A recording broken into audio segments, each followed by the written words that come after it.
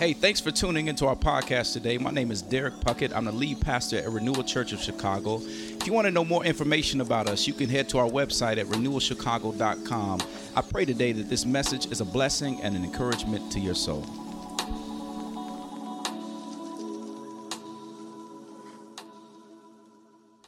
Well, y'all, I'm excited for the preacher today. Yeah, I'm sweating and everything. I'm so excited for the preacher today. I'm excited because it's our anniversary, and this is a good brother of mine. When we started Renewal Church 6 years ago, he started a church at the same time in Philadelphia. This is my boy, Watson Jones. He pastors a church on the south side called Compassion and Baptist. He and his wife, I love them dearly. My wife and I are good friends with him and his wife, and y'all, he's going to preach the white off the walls or whatever paint you got in your house. And I'm excited to hear a word from him. Make sure you stick around after the service or at the end of the service because we got some members joining our church and I want you to meet them too. But without further ado, let me welcome Watson Jones to the stage. My brother in the ministry serves with me on many different boards and a big part of how Renewal got here. Why don't you just put your hands together for Watson as he comes up here.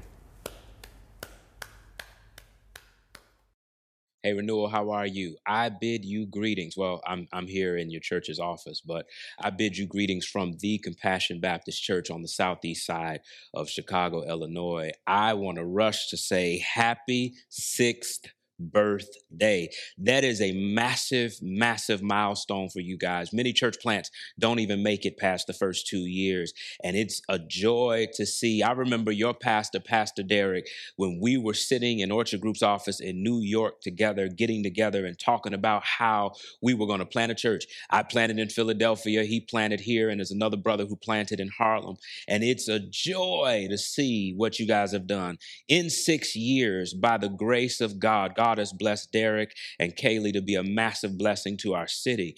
In 6 years, your church has impacted Chicago on every side. Renewal is not a name that is only whispered around rooms. It is known all around the country because of the wonderful testimony of what Jesus is doing in and among you. And so I want to first thank you for letting me be here to celebrate this momentous occasion of the 6th anniversary of Renewal Church Chicago. What an amazing thing. Derek and Kaylee, you guys keep your head up. I love you dearly. And we want to just, I just want to celebrate you guys, man, for the wonderful work and the fact that God has given you 6 years of staying power. I look forward to 60 more. 60 more, man. That'll make you really old, but nonetheless, 60 more. Well, listen, Renewal, I come today to share the word of God. And Derek, thank you for trusting me with your people for just a few minutes. I want to invite you to take your Bibles and meet me in the book of 1 Peter. 1 Peter. I want you to meet me in verse 1 and verse 2. I'm reading from the Christian Standard Bible in case this reads differently from yours. If it does, many of you probably got apps, so you can click to the next translation, or you can just listen as I read it. But this is what it says. Peter, an apostle of Jesus Christ, to the chosen, living as exiles, dispersed abroad in Pontus, Galatia, Cappadocia, Asia, Bithynia, chosen according to the foreknowledge of God, the Father, through the sanctifying work of the Spirit, to be obedient and to be sprinkled with the blood of Jesus Christ. May grace and peace be multiplied to you. I want to speak to you from the subject today, foreigner in a familiar place. Foreigner in a familiar place. Wherever you are, all over the city, dare I even say nation, I want to ask you to pray with me as we get ready to don this text. Heavenly Father, we thank you for this wonderful day, this momentous occasion. Thank you, Lord God, for giving Renewal 6 years. And I pray, God, that you would help Renewal to be a church fashioned for this season. We are in interesting times of racial unrest, times for social unrest, a massive historical pandemic that is unlike any other since 1918 is sweeping throughout the world. Lord, I pray that you would give them a word in this moment and in this season. I pray that you speak to him. Speak clearly indeed. Let the words of my mouth and the meditations of my heart, let these things be acceptable in your sight, O God, our strength and our Redeemer. It's in Jesus' mighty and matchless name we pray this prayer. Amen. Foreigner in a familiar place. Foreigner in a familiar place. He steps off of the plane and out of the airport, and suddenly he realizes he is in another world. Excitement courses through his veins because he waited so long to see this land that he had heard about. The buildings are different. The language is strange. The food portions are massive. He remembers his friend's advice to not look like a tourist in the big city. Someone says to him, "How are you?" He remembers this isn't a question, it's simply a greeting. He was thrown off by how rude and unwelcoming the cashier at the food restaurant was. He bumbles through his words as he pieces together the English that he's been studying with Rosetta Stone for the last several months. And as he searches for a seat in a crowded restaurant, he remembers his friend's advice not to sit in a seat that in an occupied table that has an empty seat. Tuesdays, he was confused when in conversation with someone, they seemed uncomfortable as they took a few steps back because he kept getting a bit closer. Excitement soon turned into isolation because he was a foreigner in a strange land. The foreigner understands the presence, or the pressure rather, to assimilate. Everyone recognizes the difference between the foreigner and the citizen.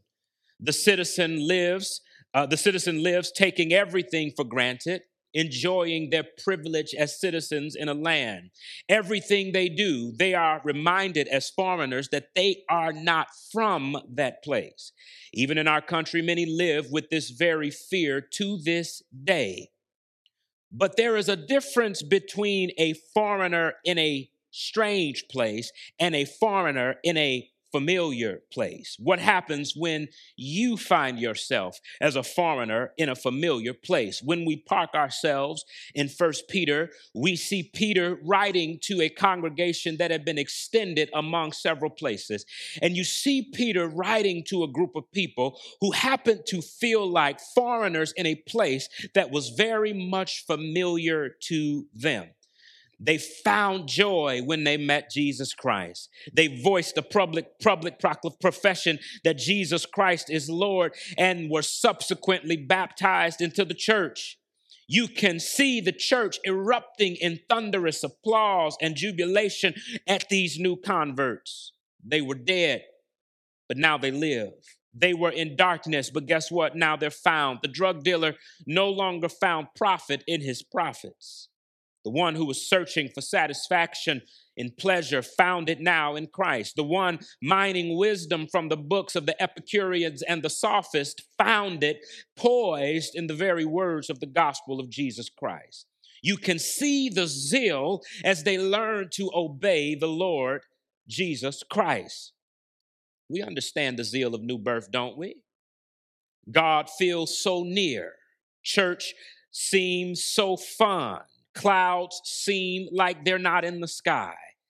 But every passage in the Bible at that time jumps out to you and speaks to you. It feels like something that God is tapping you on your shoulders to say hello. But suddenly their confession that they made began to rub against their citizenship. Their allegiance to Christ made them enemies in their state. Their love for people made them look peculiar in their culture. They started to lose their jobs. Families began to turn their backs on them. People attacked them while they were walking up and down the street. They started to hear rumors of deaths of other Christians. They were perplexed because they began to ask God, "We trusted you, we followed you, we placed faith in you. The word of God has now caused violence to be erupted against us." Suddenly, they go to church and they hear the words of Peter. And Peter is speaking to them in this text as he wants to speak to you today, to simply say this, that as the loved people of God, You and I must learn to live in the tension of a foreigner in a familiar place. Let me say that differently. As those of us who say that we have been washed in the blood of Jesus, those of us who claim that we have been born anew by the death and resurrection of our Lord and Savior Jesus Christ, those of us who would say that the Holy Spirit now indwells me, we have to learn to live in the tension of being foreigners in a very familiar place. If you look around our world today, it seems like we all feel like foreigners in a familiar place. The country we thought we knew a year ago seems massively different from everything we thought we understood. We have been locked in our homes for months. We have seen racial unrest. We have seen political division. We have seen vitriol thrown from one side of the aisle to the other side of the aisle. We have seen people killed in the streets, and we suddenly are beginning to feel like foreigners in a familiar place. And this text is tailored to teach us that if we're going to live as God's beloved people in this world, we must learn to dance in the tension of being a foreigner in a familiar place. I see you raising the question, Pastor, if indeed I am to live as a Christian in America, in Chicago, in the location that God has situated me in, how might I live as a foreigner in a familiar place? How do I live like I'm from here and not from here at the same time? How do I live like I have dual citizenship, one in the kingdom and one in this world? I'm glad you asked. The first thing that Peter is going to tell us is that we must learn to embrace the role as a foreigner among the familiar. That's very simple and very plain and simple. He says, I, Peter, an apostle of Jesus Christ. He writes this letter. Look at what he says in verse 1. To those living as exiles dispersed abroad in Pontus, Galatia, Cappadocia, Asia, and Bithynia. They are foreign. Peter applies Jewish language to them. These people had been exiled because of sin in the Old Testament, Jewish folks. But these folks are feeling exile, and it had nothing to do with sin. He calls these Christians exiles. You know what an exile is? It's someone who's expelled from a familiar place into a foreign place. The only thing is that these were not real exiles. They were from the places that Peter is talking about. Peter references places that span from Asia Minor to modern-day Turkey. These people have become Christians. Their allegiance with Jesus began to rise higher than their allegiance to the place of their citizenship. And becoming a Christian in those days, this was a serious decision, because you would stand up and say that Jesus is Lord. This was not something that people just shouted about in the street. This was not a tattoo of what would Jesus do that they would put on their bumper stickers or on their arms. This was a political statement. To say that Jesus was Lord meant that he died for your sins, resurrected. He was Lord and no one else was. That he was Lord even over the emperor of Rome who declared that he was Lord. This would lead some to be expelled from Rome to these random places. You can begin to imagine the joy on the hearts of these converts begins to turn sour as they begin to feel the pain of where they are. But I want you to note how he refers to them. They are foreign, but they are situated. As foreigners, they live among familiarity. They were citizens of the region, but they were treated as outsiders. This represents a people at home, but watch this, not quite at home. They are otherworldly in one sense. They represent a kingdom that has a very different ethic that oftentimes presents itself in a way that is at odds with the way in which our world lives. Peter uses this language for them to kind of get them to a place where they can embrace their role as a foreigner among the familiar. Hear me, friends, as the very people of God, as those who have placed their faith in Jesus Christ, you and I are foreigners in a familiar place. Why am I saying that? Because we have been born into a kingdom that is here, but not quite here. A kingdom that marches to a different drum. A kingdom that has a different leader named Jesus. A kingdom that has different ethics that govern it. And as people who were not snatched out of Chicago, as people who were not snatched out of whatever locale you happen to be situated in,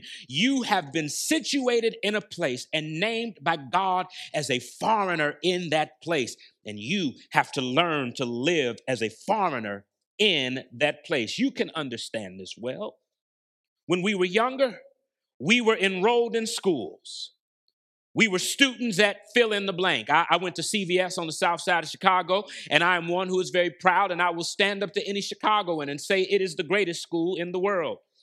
But while I was a cavalier at CVS, while I might have been a student there, that's not all who I was. I was also a child of my parents. And so when my parents sent me to school, they didn't care if every child in the school acted a fool. No, because Davina Anderson said, you are my son, and I expect when you go into this place where you take on another identity, that you live as if you're my son before you are a cavalier. There are many believers today who forget this tension that Jesus calls us into, this tension where we place priority over the kingdom realities that govern our lives, over earthly realities that govern us here. We live in these temporal realities, and we ought to live with the kingdom existing over the temporal place in which we live. But yet, many of us, we raise our earthly station up and above the identity we have in Christ. For some of us, our nationalism or our patriotism means more, if not equal, to us being Christian. To some of us, we have pledged allegiance to a political party. I don't know what party, but you have pledged yourself to a political party. But here it is. If indeed we say we are Christians, then we are loyal to Jesus over and above American patriotism, over and above city loyalty, over and above side of city loyalty, over and above team love, over and above political affiliations. We are citizens of the kingdom of Christ. We are foreigners in a familiar place. But guess what? As foreigners, we live by a higher set of ethics. Christ ethics. Ethics not scribed by the moral majority or the liberal agenda, but ethics named by Jesus. And Paul says in Colossians 3:12 that since we are to be like King Jesus, we must put on compassion, kindness, humility, meekness, and patience. And if I were to dive a bit into some of the Old Testament prophets, I would add on to that righteousness and justice, that these are ethics that Christians ought to march by. But it's troubling when so many churches around the country right now are placing more premium on other things over the Christian ethic that you have been called to embody. You are not a Republican over Christian. You are not a Democrat over Christian. You are a Christian who is situated where you are. It means we live holy because God is holy. It means we fight. We don't fight to gain advantage, but we throw away privilege to give others advantage. It means we don't push for the status quo where wickedness stands, but we move to break it down. We don't support lies cloaked by alternative facts. The love that was spread in our hearts by Christ Jesus is a love that is intended to pour out. This means we identify with outcasts, the least, the last, and the unlikely. The weeping, those who scream, "Me too," the kids at the border, the families of the Jewish folks in Pittsburgh, the 2 black people at Kroger's who were killed, Laquan, Trayvon, Eric Gardner, Tamir, Breonna Taylor.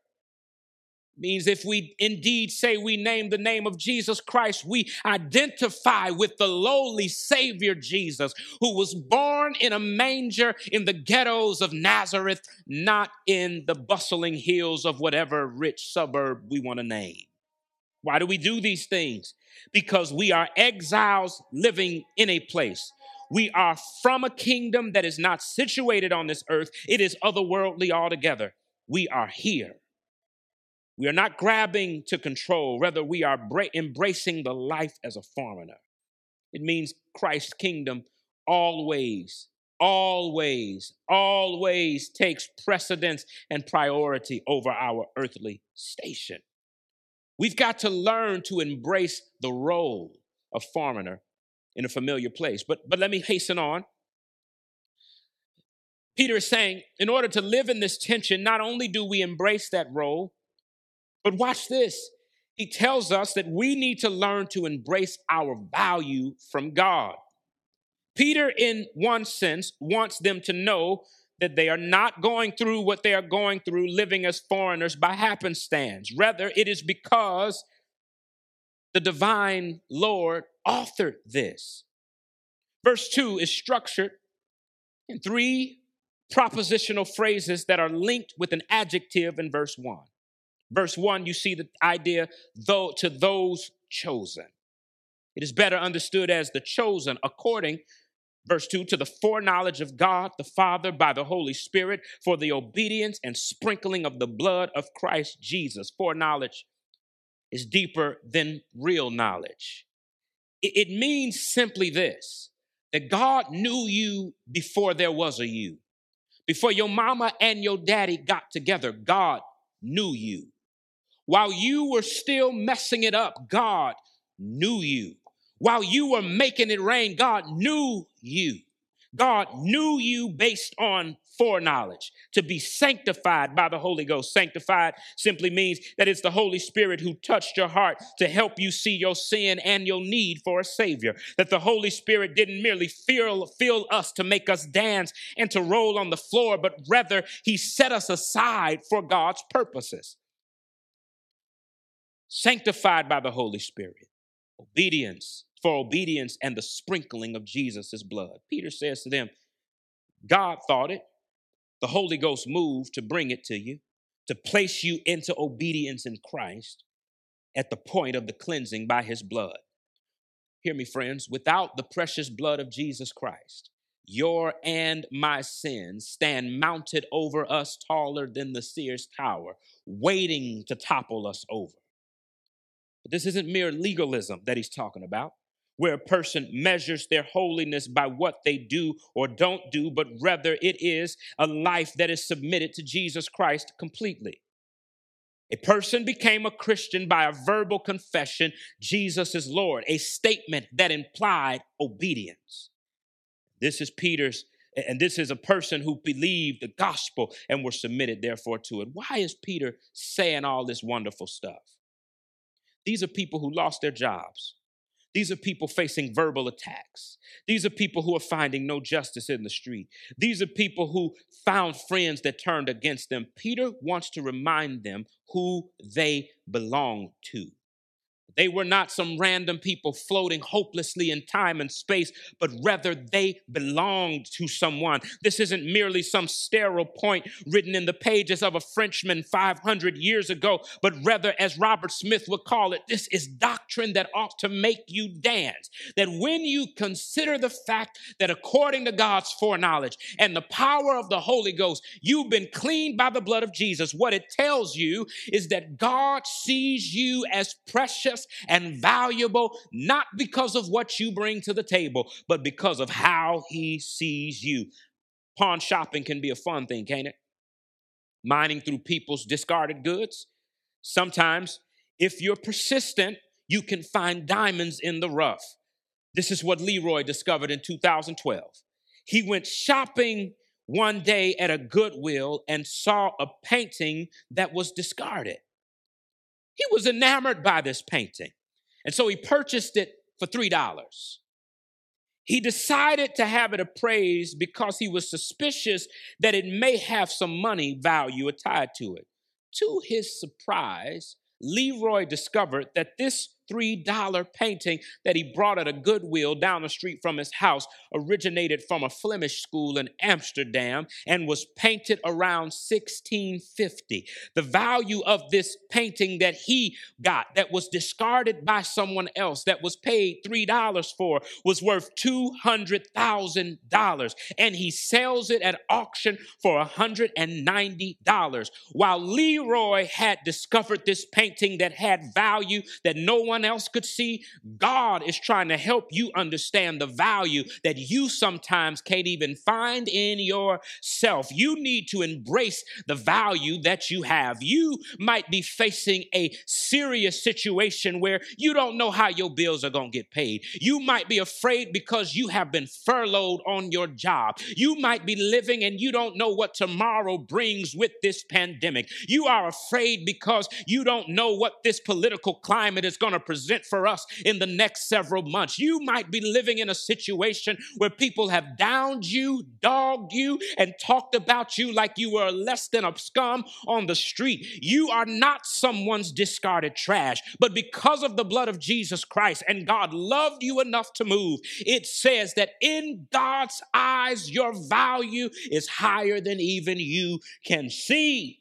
But sometimes, truth be told, you and I can feel dejected, cast aside, despised, unnoticed, as if God is looking over and past us. But you have got to recognize that God looks at you and he loves you deeply and he sees value on you. This is what he needs you to see. It is difficult to live as a foreigner in a familiar place when you feel like you ain't got no value. It's the reason why many are walking around screaming Black Lives Matter, because many Black folks live in the world and feel like they have no value. Peter wants you to see that for you to live as a foreigner in this familiar place, Renewal, you have got to know your value. You mean more than the boyfriend, girlfriend, or spouse that discarded you. You mean more than the self-deceptive lies you tell yourself in the mirror. You mean more than the scripts you constantly repeat over and over to yourself. You mean more. In God's economy, you mean more because the blood of Jesus was enough to cover you. What Peter is trying to get his people to do, and what I'm trying to encourage you to do, is to live in this world as a foreigner in a familiar place. That as you go to work, you are a foreigner in a familiar place. As you sit on your Zoom calls, you are a foreigner in a familiar place. As you circulate in the circles that you circulate in, you are a foreigner in a familiar place. I'll close with W.E.B. Du Bois, who wrote in his famous classic, Souls of Black Folks. He says that in America, Black folks learn to live with this thing called double consciousness. As Blacks, they live, speak, and relate as Blacks. But as Blacks in America, they must understand, speak, and live and operate around white folks. In a much holier and higher way, God says that in this world, you're a Christian. And you have got to learn to live and navigate this world with a sense of double consciousness. Not one where your patriotism means more than your religious affiliation. Not one where your political associations or your civic affiliations or your family lineage or your income or your neighborhood or your wealth or alumni association does not dictate who you are, but you live in a place of double consciousness, one where the kingdom of God takes precedence and governs how you live in this world that you find yourself a citizen in. Renewal, I believe that for you to make it and to be efficient and effective in this world for the gospel, you, as well as my church, as well as every church that names the name of Jesus, has got to get back to living as foreigners in a familiar place, because it's only when we're there that we get to see the power of God move in our cities, move in our neighborhoods. We learn to live and operate as foreigners in a familiar place. Please let me pray for you. God in heaven, I thank you for your amazing grace. Thank you that you chose us because you loved us. Now I pray, God, that you help us to live into this reality of being a foreigner in a familiar place. For people who feel left out, locked out, and left alone, God, that you would be with them and give them grace and strength. Hallelujah be your name. We praise you. In Jesus' name we pray. Amen. Renewal, happy anniversary. You be blessed. Thanks again for tuning into our podcast today. I pray that it was a blessing and an encouragement to your soul. I look to see you at one of our services at 9:30 or 11 a.m. on Sunday morning. Take care. God bless you.